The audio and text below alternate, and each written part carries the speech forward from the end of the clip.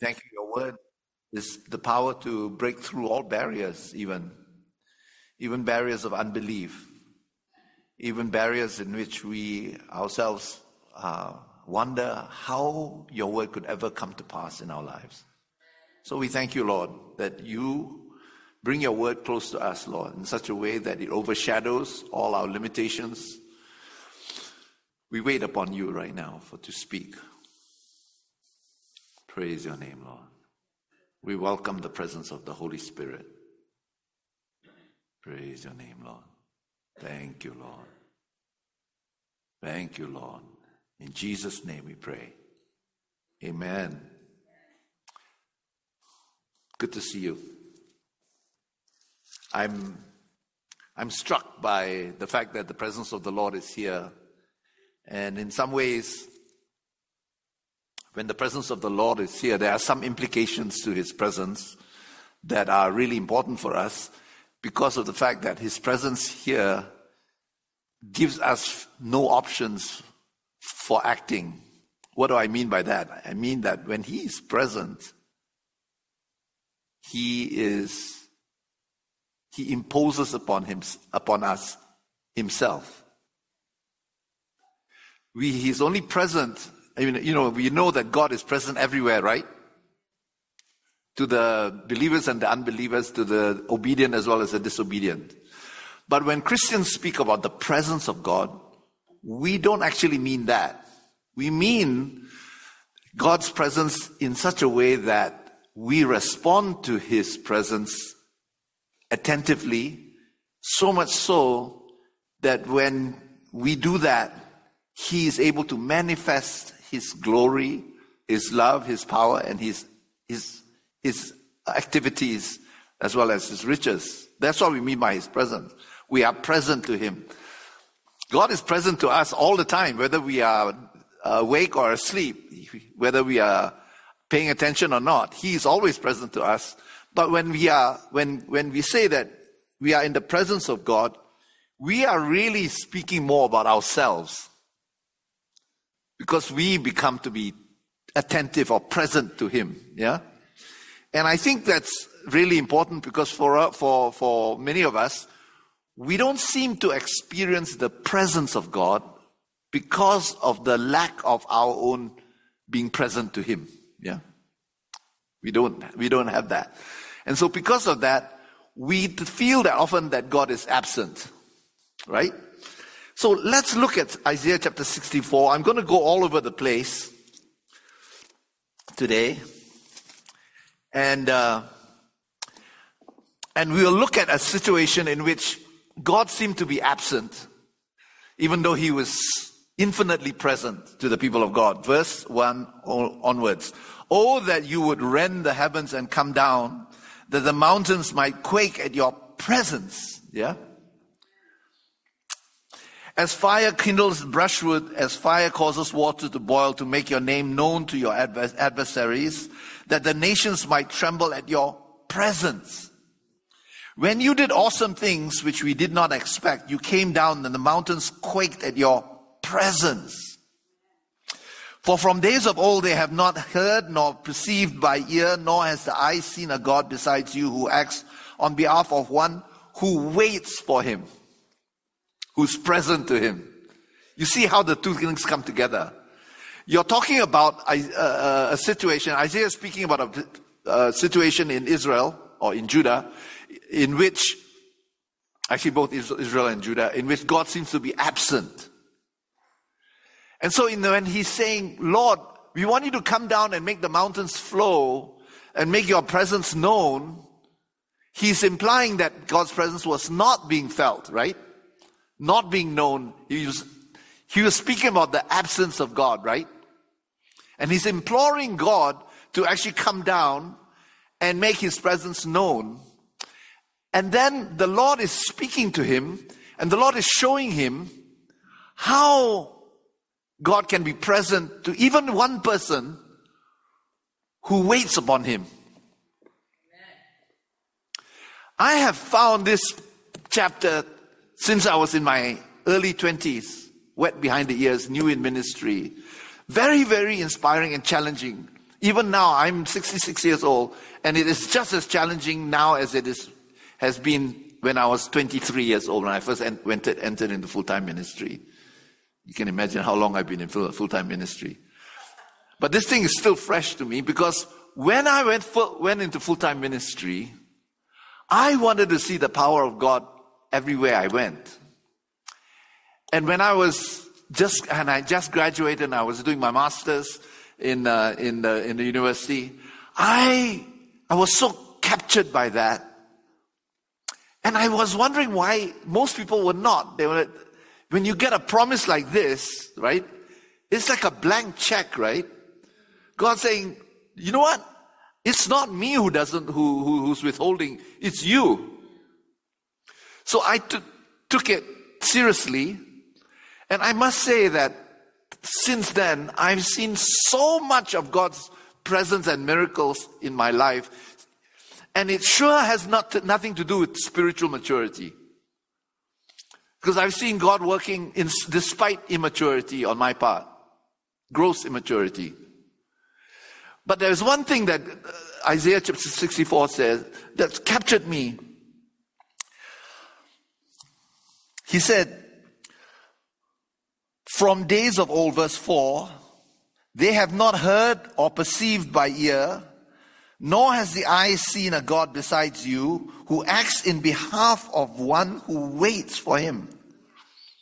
So, wow, all this stuff, neither has ears heard or eye seen, all the things that God has prepared for those who wait upon him. He's not looking for thousands of people, he's looking for one person, right? It's funny how always God's the focus contracts to one person. You know, Ezekiel chapter 22, right? I look for a man who would stand in the gap, right? Isaiah chapter 50, Isaiah 50 talks about, why is it when I came there was not one man? And I would take it to mean man or woman, yeah? And God's constantly looking for at least one person. But if you and I are captured by that, and we said, yeah, why not? Why can't it happen to me here? Then you become that person in which eye has not seen nor ear heard the things that God has prepared for those who wait upon him. I may be speaking to a group of people here, but even if one person responds to that, amazing things can happen. So I planted 7 churches. Actually, I planted 6 churches, and I pastored the mother church of our church planting movement.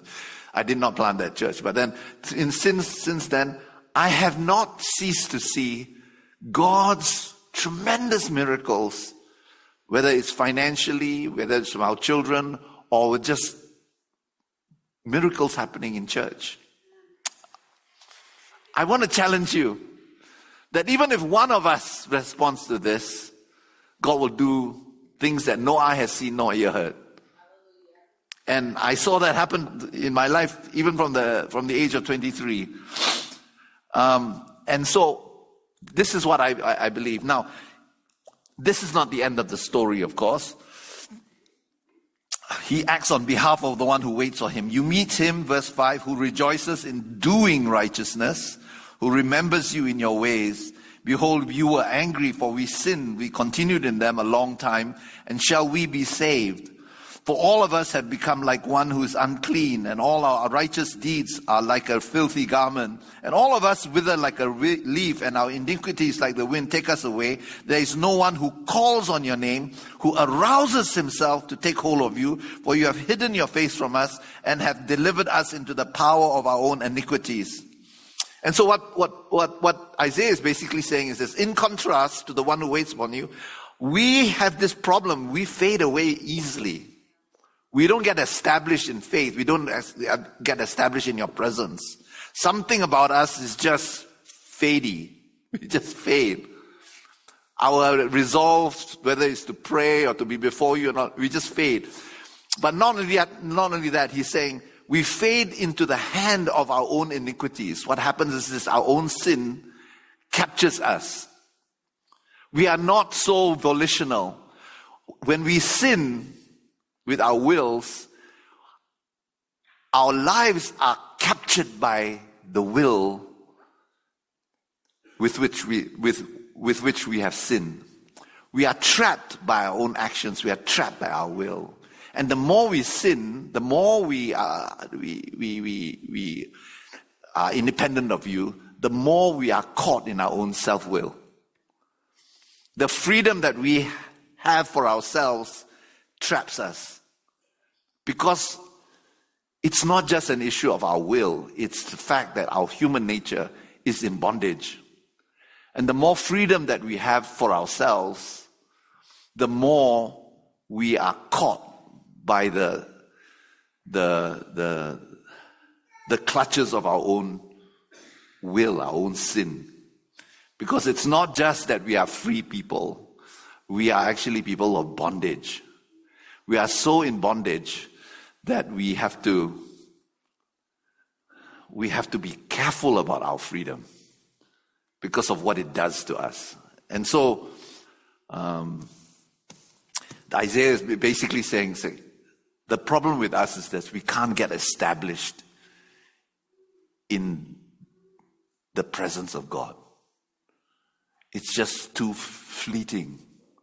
And so because of that, we fade away so easily. Today I'd like to talk about being established in faith, established in God. What God wants to do is to establish us, amen? And cause us not to be constantly unfruitful because of the fact that we never get established into the ground of His truth. All right, let's have a look at this. It's very interesting that Israel also never got established. In fact, Israel until Jesus came, never got established in God. They never got established in the things that God had promised them, which is really sad.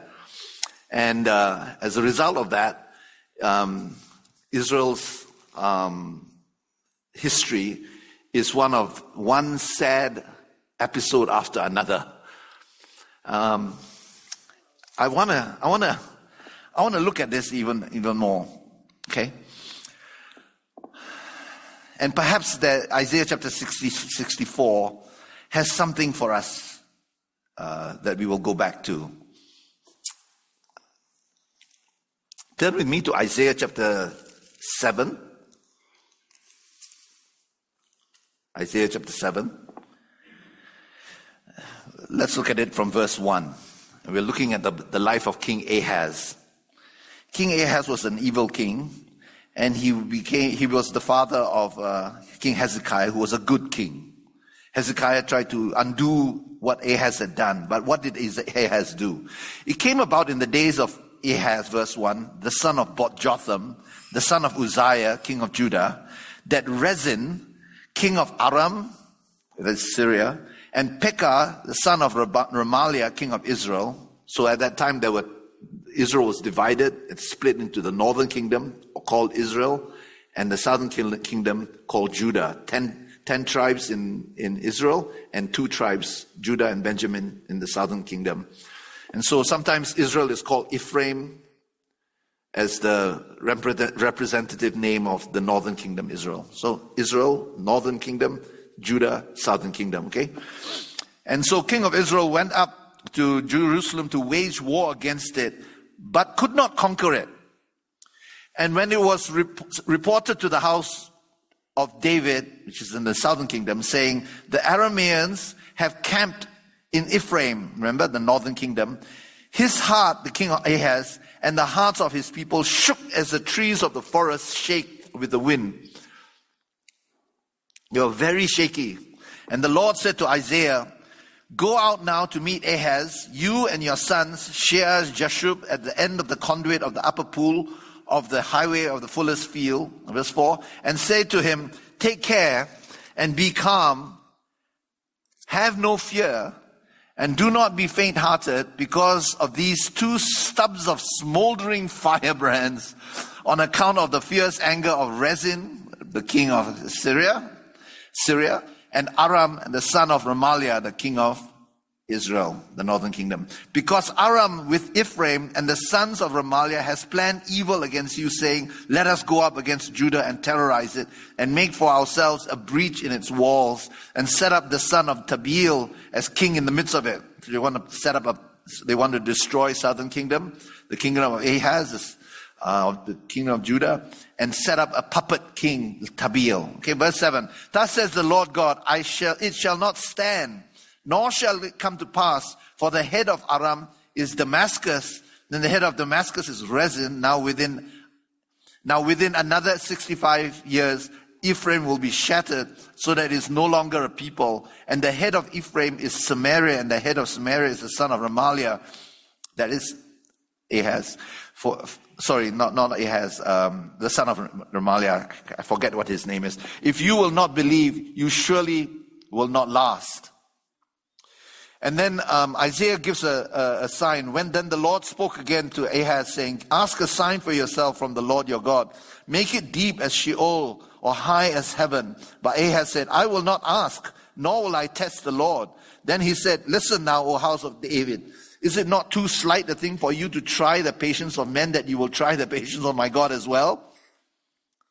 Therefore the Lord himself will give you a sign. Behold, a virgin will be with child and bear a son, and she shall call his name Emmanuel, and he will eat curds and honey at the time he knows enough to refuse evil and choose good.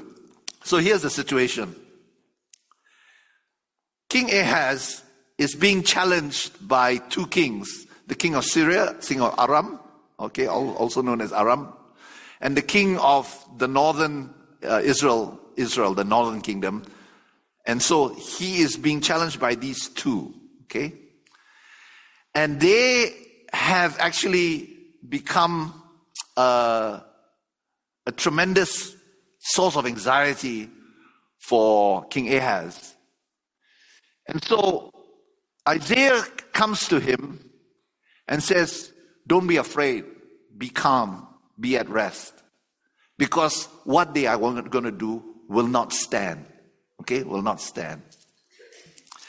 King Ahaz, it says, is like a tree that has been shaken in the wind. The leaves have been shaken in the wind. His heart and the hearts of his people shook as the trees of the forest shake with the wind.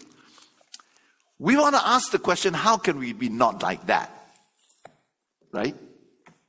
Because what is happening was that because he was so shaky in his faith, he could never get established. And Isaiah was saying this is a great opportunity for him to actually, in his shakiness, find change and transformation taking place in which he would be established, solid in faith. Does that make sense?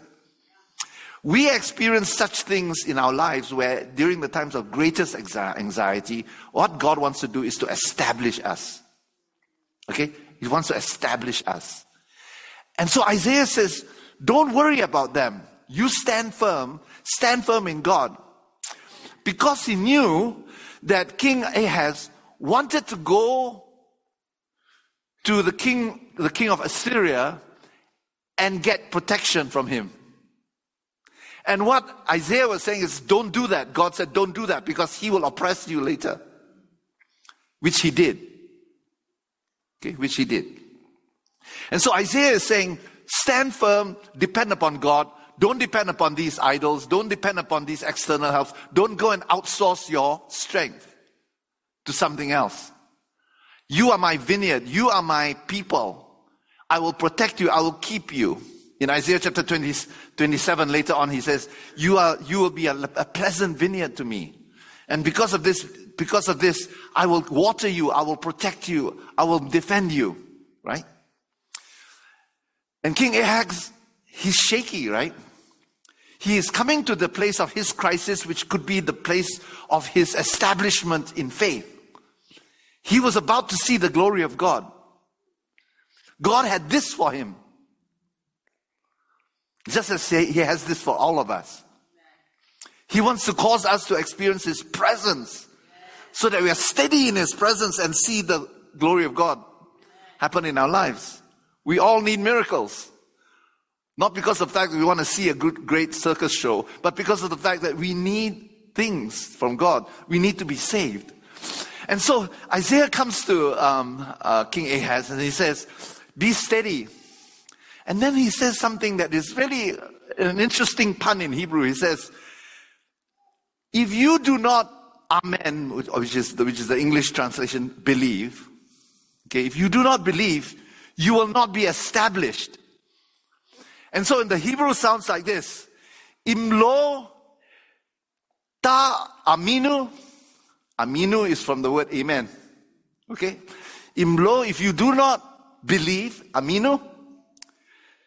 Kilo te ameno. That means you will not be amen, established. Aminu means believe. Amen. Amenu means established. So you see there's a little pun there, right? Okay. So what he's saying is this. If you don't believe, you will not be established.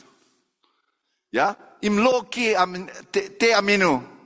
You will not be established. So there's the amen and amen. If you don't amen my word, you will not be amened. Okay? That's what Isaiah is basically saying. It's a pun, right? And so what he's basically saying is this, you have a situation in which you being established will depend upon whether you can believe or not. And so what King Ahaz does is that he says, he demurs, okay? He moves back when Isaiah says, you can ask for a sign from the heights of heaven to the depths of the earth. You ask for any sign and God will do it for you. Because God recognized the fact that we are shaking in the wind. And God does not despise our shakiness. He comes to us and He says, whatever sign you want, I'll give it to you. As long as you are willing to do what I tell you to do. If you're willing to believe. Okay? And so, you know what Ahaz says? It sounds very pious. And he uses pious language. And he says, I will not test the Lord. Ooh. How is that? I'm not going to test the Lord. Isaiah is saying, go test the Lord. Because if you keep integrity with the testing, the sign that God gives you, and you obey it, God will establish you. And Ahaz says, I don't want to do that. It sounds pious, but actually it's disobedient. Because he's saying, if God shows me the sign, I'm still not going to do it. And that is something that can cause many Christians who sound very pious, who sound like, I don't care about miracles. I don't care about the Lord doing signs. I'm better than that. I'm more rational than that. I have more integrity than that. I'm not going to test the Lord. After all, Jesus said, you shall not tempt the Lord your God. It sounds so pious, but actually, it's hogwash. Because he's not obedient to the Lord. He's not willing to believe the Lord. And to put his life into the Lord's hands. Amen? Now, there is something about that causes us never to be established in faith. And when I say faith, I don't mean faith that some brash people who are like brass and brazen and bold who can say, yeah, I can believe that, and they can do that, right? They're just impulsive. That's not faith. That's just impulsiveness. They're just being callous right now. No, I don't mean that. I don't mean that kind of brash, kind of brazen kind of faith. I mean faith in the sense of putting ourselves in the hands of the Lord with no options. Letting the Lord be our Lord. And so here's where Ahaz backed away from it, and he actually made an alliance with Assyria. And Isaiah comes to him and says, if you do that, there will come a time in which they will shave your buttocks, they'll shave your beard, and you will be strung up and led into exile. That's the worst kind of insult, right? Okay, we won't talk about that too much. All I can say is that this is the most humiliating thing that could ever happen. If you go to the British Museum, you can see in Lachish these huge depictions of Israelite slave boys being led bare-buttocked into Assyria, into the throne of Sennacherib. But they never got Jerusalem because of Hezekiah, because of the Lord. But anyway, that's what actually happened. There is something that causes us not to be established. And I'd like to talk about that because we do have a problem of not getting established all the ways to seeing the Lord work mighty wonders and signs in our lives.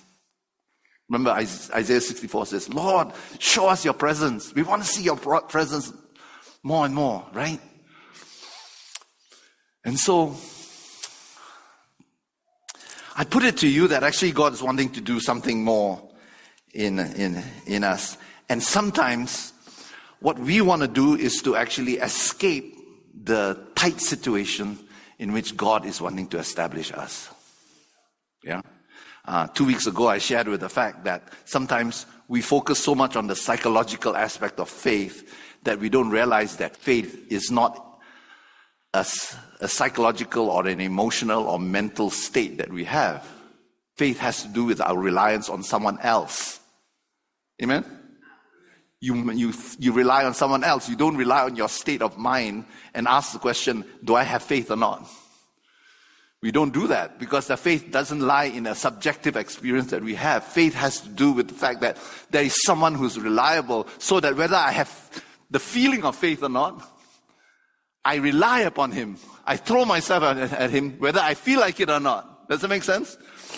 We have to get out of our psychological kind of sense of identity, get out of that so that we are not just what we identify ourselves as, that we actually have something much more objective. And the objective fact is this: the Word of God, which is God himself, in the beginning was the Word, and the Word was with God, and the Word was God, is the one who we rely upon. And you can throw yourself at him whether you have mixed feelings, or you have half faith, or you're wavering, or you're not even feeling it. You can throw yourself at him. Amen? And that's why, and last week, Rajiv was speaking about the fact that the children of Israel, right at the border, they were just so close to the promised land, turned back. Does that make sense? That happens a lot of times when we think that we don't have enough faith. And the children of Israel says, no, we don't have enough faith. Our children are going to be destroyed. And here's the thing, see, the children of Israel came to the place where faith was required, and they located their faith in their feelings. And that is why God says they always err in their heart, because they went by what they felt. What they felt clouded their faith. Amen? So may I suggest to you that actually faith is much more profound than how we feel about it. And we have to get ourselves out of our own psychology and allow ourselves to rely on the reality of who God is, quite apart from how we feel about him. Right? Our society is caught up in the psychological, what Carl Truman calls the psychological person. And the psychological person is our reality. And as a result of that, we go so much by that we can never get out of the trap of our own subjectivity. God is healing us. And if God's going to heal us, he'll take us out of that. So that the word of God has power in and of itself. Now here's what happened in Ahaz. True enough, Remaliah and Rezin came after Jerusalem, and they failed. But because of the fact that Ahaz made an alliance with Assyria. The cost was great. The cost was great. He lost 200,000 men to Rezin and 120,000 men to Remaliah. But the word of God was still powerful, whether Hezekiah felt it whether Ahaz felt it or not. So sometimes what happens is that God calls us to just stand firm. And when we stand firm, you can shake all you want. You can shake all you want. I was going to use more picturesque language, but I will not. I will refrain from myself. You can shake all you want. And God will do it quite apart from how you feel about it. Amen? Now, I want to put it to you that actually, faith is not a feeling, but it is an objective reality that stands almost outside of yourself. If you can direct your reliance upon Him. Yeah?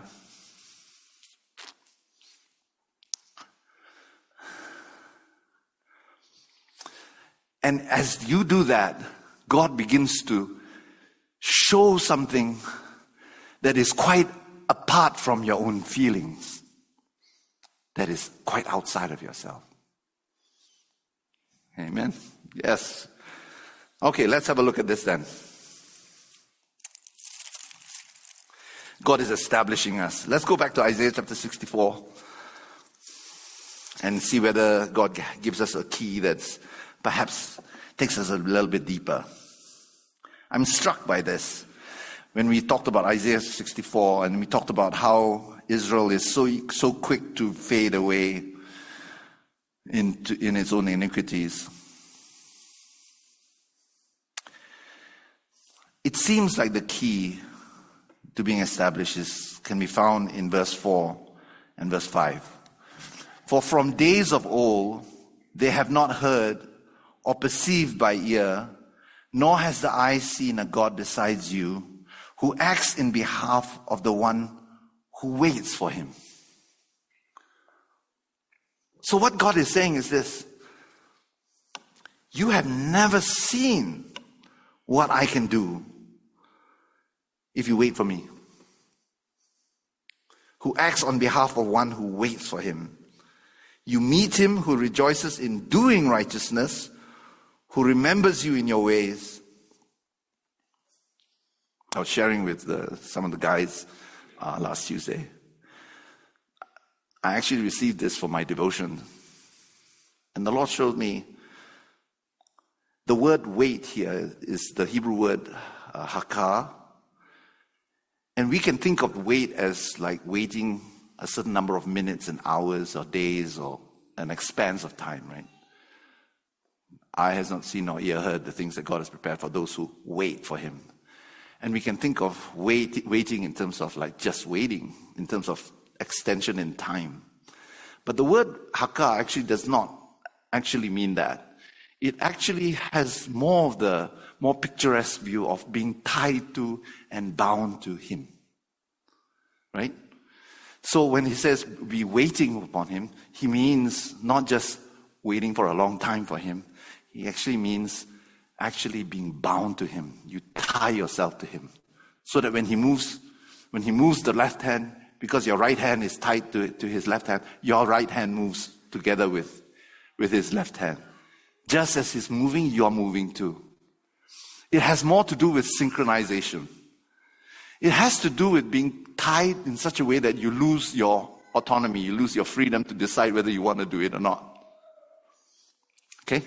So when God says, the things that I want to do with somebody who's tied to me in such a way that he or she loses his choice of whether he wants to move with me or not. He loses his choice about when he wants to move. When he wants to move with me or not. He moves at the exact moment I say move. He doesn't move, or she doesn't move, when I say move, and she said, let me pray about it. Or let me think about it. He's saying the idea of waiting is actually opposite of what we think. We think of waiting as taking some time. Longer time.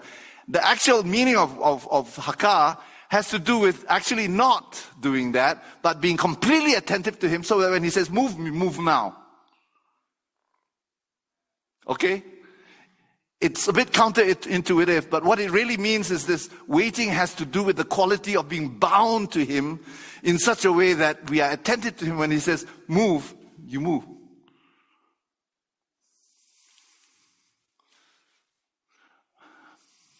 My brother, who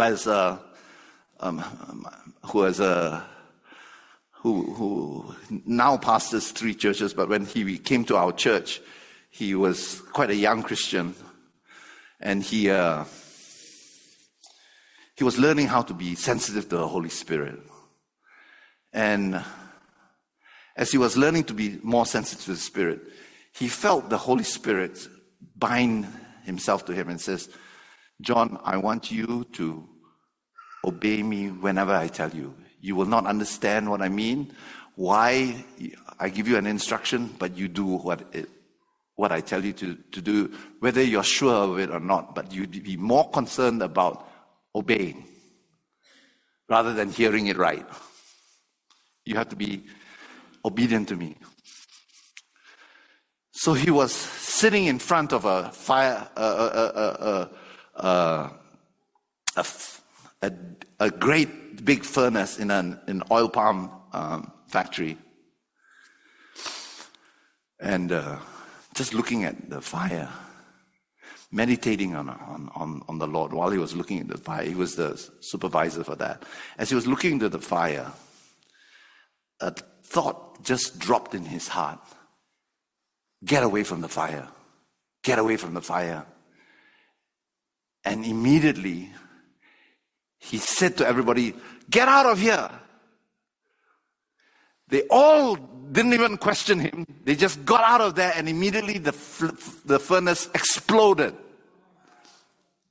6 people would have died, for sure, including him, if he did not respond to it. And he came back and he shared with me, I've learned that it's not a matter of whether I heard from him or not, and then obeyed whenever I had the margin to obey. I had to obey him immediately. Does that make sense? That is the difference between waiting as in being tied to him, and waiting in which we're just thinking in terms of a long time waiting so that something would happen. Waiting has to do with being attentive, just like a waiter or a waitress, or whatever we nowadays call these people. To be waiting had to do with that. So, and there's something about Ahaz that actually tries to detract from that, because Ahaz wants to act in a realm that is not immediate to the nudging of God. And by doing that, he gets out of the zone of where voice is actually happening. If Hebrews chapter 4 says, the word of God is like a sharp two-edged sword. It cuts through marrow. When the word of God comes, you can feel a certain sense of it. That's a certain slicing. It sensitizes us, you know. And I remember one time I was in a conference, and I was speaking at this conference. And before I came up to speak and share the word of God,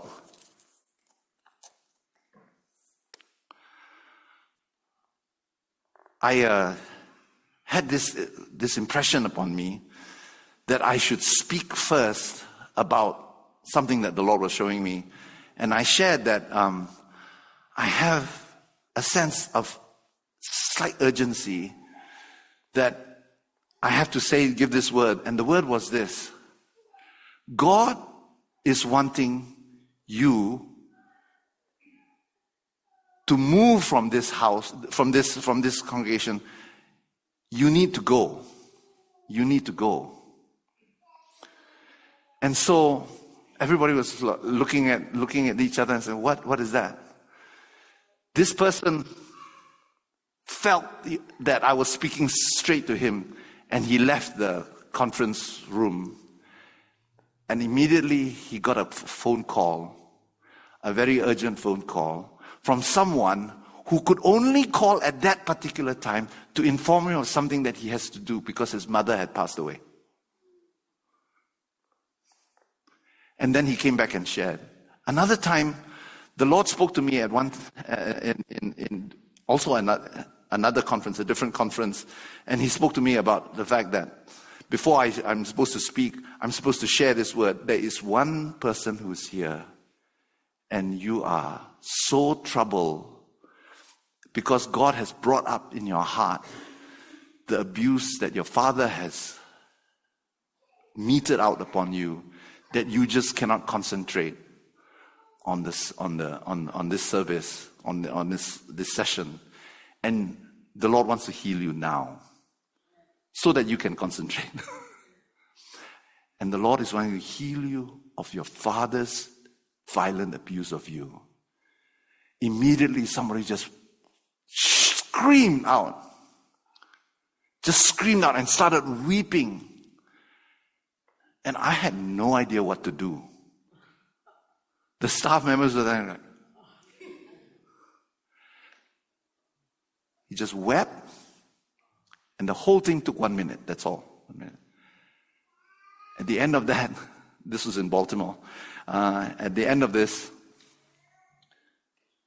he stood up and he shared, this is what happened to me. I was so overwhelmed that I had decided I was going to leave the conference immediately. And when you spoke at that moment, I decided that I'm going to stay. But God healed me then there. Now, I don't know what he means by heal, but he felt that he has had enough relief and joy for him to stay for the rest of the conference. He was not a Christian. He was not a Christian. He became a Christian there and then. I realized that for me to see God at work, if I had waited till the end of the session, he would have gone. He would have left not only the session, but he would have left the conference. So there's a lot of times when God gives us an impression and we give ourselves margin to wait on it. Sometimes that's good. So don't get me wrong. I don't want everybody starting to start shooting from the seat of their pants. Okay, this is not what we are talking about. We're talking about the fact that there are times in which God says now. Does that make sense? And for a little bit, you don't feel peace or you don't feel rest to be able to do that. And so this is what is going to establish us in Him. To be established, we have to give up the freedom, give up the margin to do what we want to do when we want to do, and to engage with Him so much so that we are tied to Him, we are bound to Him. Amen? So I want to put it to you that when we come together and we worship the Lord is present. Amen? He's present. He's present today. Once we close in prayer and the presence of God is here, He is with us. That means it behoves us to be attentive to Him. You know where I'm going with this, right? It means this, when we worship the Lord together, you want to be ready if God nudges you to do something. Amen? Two Sundays ago, when we closed in prayer, we went into a ministry time and we prayed to the Lord and we allowed the Lord to actually move. And 2 people were healed there. Somebody of her knee and another one of her neck and shoulder. I have found times in which the Lord has given me a nudge, an impression, a word of knowledge, and it proved to be correct. But I didn't speak out. And I've shared this before I believe. One time the Lord showed me just a picture of a tongue. And I thought this was so ridiculous that I didn't say anything. And the Lord wanted to heal somebody with the tongue, because at the end of the service, this boy came up to me and says, I have a swelling in my tongue. I had totally seen that. And then I told him, oh, shoot. I get that. Oh, he said. So I said, okay, I'll pray for you for that. I prayed for him. He didn't immediately get healed. I missed the moment. What God does is this. He doesn't punish us. He just wants to move with us moment by moment. Amen? So he says, when we wait upon him, it says, who acts on behalf of the one who waits for him, you meet him who rejoices in doing righteousness. So that the waiting and the doing are together. And so, I think I've spoken enough. What do you think? I'm sure you are ready and willing and waiting to let God use you. If he does. If you don't get anything, it's okay. Just be in the presence of God. Amen? The main thing is to be attentive to him. Let's worship the Lord right now. I want to invite the worship team to come up again and lead us in some worship. So what we're doing is this. When we come into true worship, we do not just allow ourselves to be entertained by the songs, but we engage with God. We say, Lord, I tie myself to you. I'm at your service, at your behest. And when that happens, things happen in real time. Whenever we come together, we don't just sit back, we just lean forward and we worship the Lord and we say, Lord, I'm available to you. Totally available to you. God may give you just one word or a sentence or half a picture. Just share the little that you have. The main thing is don't share more than you have. Okay? Share what you have, no more, no less. If you have a picture, just share that picture. If God has put something in your heart, go ahead and do that. If it may be a prophecy, it may not be a word of knowledge, it may be just a scripture, or it may be a prayer. 1 Corinthians chapter 12 tells us that when we come together, each one of us will have something. Amen? All right. Relax. Just relax first. Okay. Ready to worship him? Praise God. Hallelujah. We welcome you, Lord. We welcome the presence of the Holy Spirit, that the place is alive with your Spirit. Thank you, Lord. That there is no margin between your word spoken and your word obeyed. Like two people in a three-legged race. When someone's leg moves, you move too. Or else you just roll down the hill, right? God is immediate to us. Lord, we thank you. Thank you for your presence with us. Lord, we want to be present to you. Thank you, Lord, that you can share to us your heart secrets and we open ourselves to you. Bless your name, Lord. Let's lift up our hearts, lift up our hands before him. Just worship him. We direct our eyes towards him. We don't direct our attention to the atmosphere or what's going on around us. We direct it towards him. By looking at him, he begins to tune us, begins to drop things in our hearts. Bless your name, Lord. Thank you, Lord, that you call us to attention.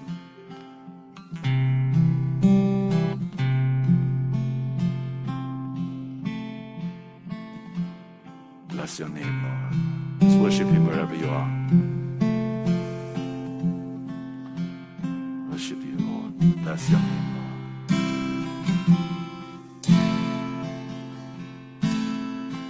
Hallelujah. Bless your name, Lord. Glory to your name, Lord. Bless your name, Lord. We exalt your name, Lord. We exalt your name. Hallelujah, Lord. Hallelujah. We worship worship you, Lord. Bless your name, Lord.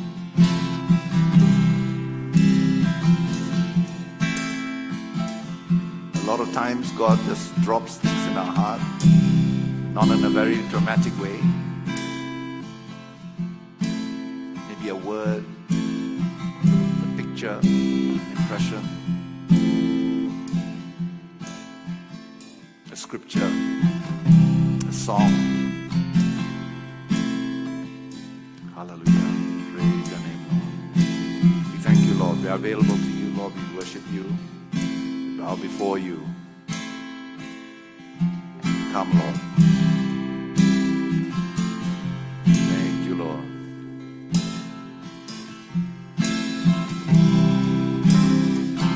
Bless your name, Lord.